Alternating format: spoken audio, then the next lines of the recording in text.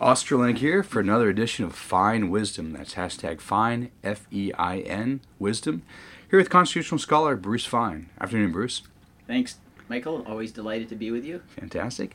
So, it's presidential season. It's now May of 2015. It's unfortunate it's presidential season. It's kind of far away. But it's already started. We have a few Republicans who've already announced their candidacy. We obviously have Mrs. Clinton as the Democrat and Mr. Sanders as the independent running as a Democrat, I believe. There's a myth in our country that anyone can become president of the United States.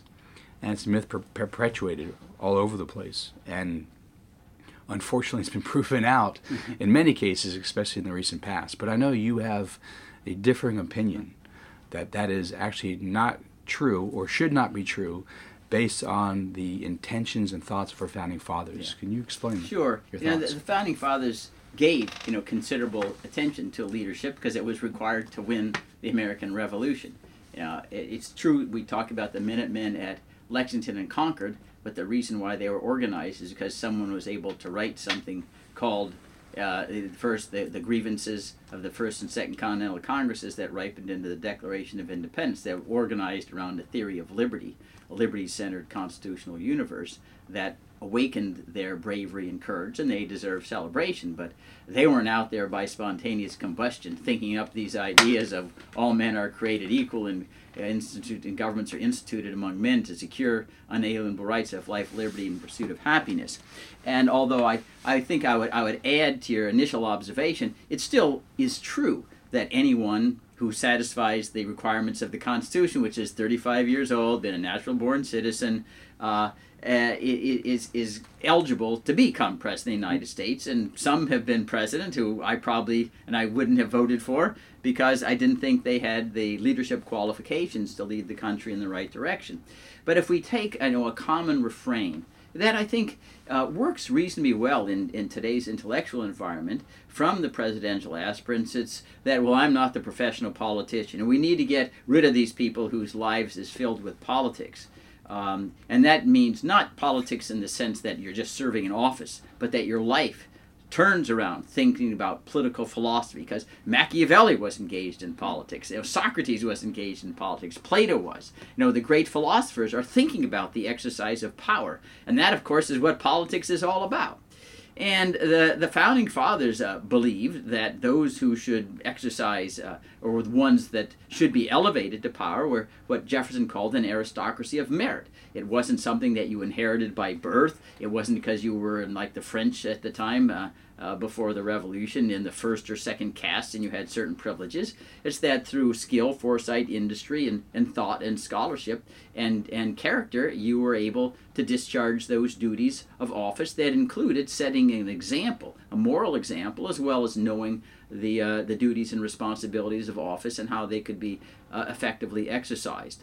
And this understanding of the need for leadership, it's what Lincoln called the need to elicit the better angels of our nature, was very, very profound in the initial generations. This is why we ended up with Washington and Adams and Jefferson and Madison and Monroe and Quincy Adams as our first presidents.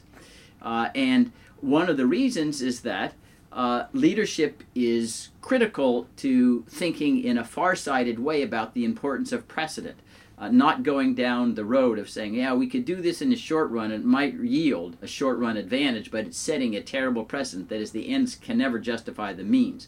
The history of liberty is the history of procedural protections and kind of resisting the temptation to cut corners, to say, oh, Congress is too slow. I'll just issue an executive order. I'll just go to war on my own, seeing that this would lead to ruination. That's not something that ordinary people see, especially if they're not, schooled in politics and the history of power and what is likely to do to someone if you're unchecked by any countervailing authority. And that's why when you try to preach this idea, which I think first emerged with Andy Jackson, that anyone with any kind of ability to read is fully as equipped to discharge the office of the presidency or Secretary of State as somebody like James Madison or Jefferson or George Washington, that is utterly ridiculously misconceived. In one of the ironies, Michael, is in terms of the difficulty of understanding all the dynamics behind power and where countries go politically, it is far more challenging than any other discipline. More challenging than high energy physics, than Einstein, because you're dealing with human nature. You're not dealing with constants like, a particle being about light or a wave at times. And that's why John Adams observed we had made less progress in political science and understanding how to deter wars and senseless suppression than in any other discipline at all. We had now the heliocentric theory of the universe displaced the geocentric. We're inventing the steam engine and the replaceable parts for guns and that kind of stuff. But when it comes to understanding power, that's the most difficult to recognize and perceive. And it involves a sense of compromise and balance and measured judgments and not being an egomaniac. All those kinds of things that are quite rare. And if you look at the trait, what I would call leadership, it's like all other traits in the species on a bell-shaped curve. Most everybody is in the middle, but you only have a handful of people really who combine the charisma as well as the wisdom and patience and character to really stimulate and evoke in the people a desire to respond to the better angels of the nature, to be more magnanimous, to be more forgiving, to be more industrious, because everyone wakes up in the morning and says, hey, I want to be like George Washington. That's somebody who I would want to raise my kids. And that raises their level of culture, if you will. But when you get up and you see somebody who just like yourself, then you're not inspired that way.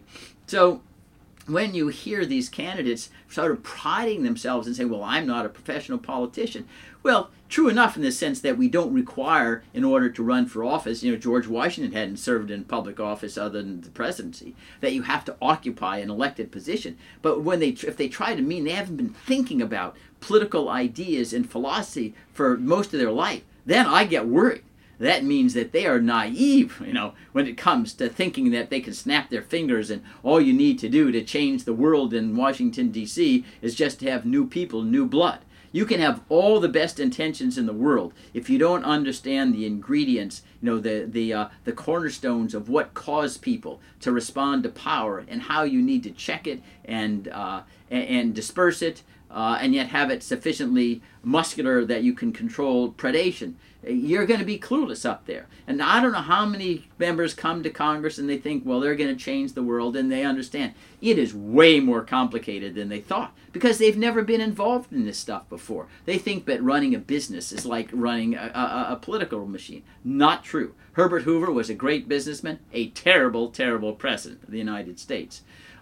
And so we need to be reluctant. It's not to sneer at all or scorn common people who don't have this political wisdom or leadership, but it's just a fact of life. And the country is what we have to be concerned with, and that's why we have to think about leadership in a different way. We need to ask these members, well, have you read The Trial of Socrates? How do you understand the power? Was Alcibiades right when he decided whether the Athenian Empire is going to sail off to Syracuse? He thought it was make it rich. And what lessons have you learned from that if the empire overreaches? Why did Napoleon go to Moscow? Is that a lesson for us? If you haven't thought about things, I get worried because that's exactly, aren't we doing the same thing in Yemen and Iraq, Afghanistan, Somalia, you name it, that's where we are. And that's what the candidates have to be asked upon. It's not like, they're getting scored for an SAT test. But if you haven't thought about these things, you are going to be a very, very poor leader of right now the most powerful country in the world. Amen. Now, Bruce, you have written a couple books that touch upon a lot of these issues that you just raised. The titles of your books? Yes. American Empire Before the Fall, and Constitutional Peril, The Life and Death Struggle for Our Constitution Democracy, which elaborate on some of these ideas of leadership and why the United States is headed towards self-ruination unless we return to the standard of Washington and Adams and Jefferson and Madison. And again, it's simply because leadership is a rare skill, but it's more imperative in politics than in football or basketball or any other walk of life. And these can be found on my website, www.brucefeinlaw.com, or on Amazon. Thank you, Bruce. Thank you.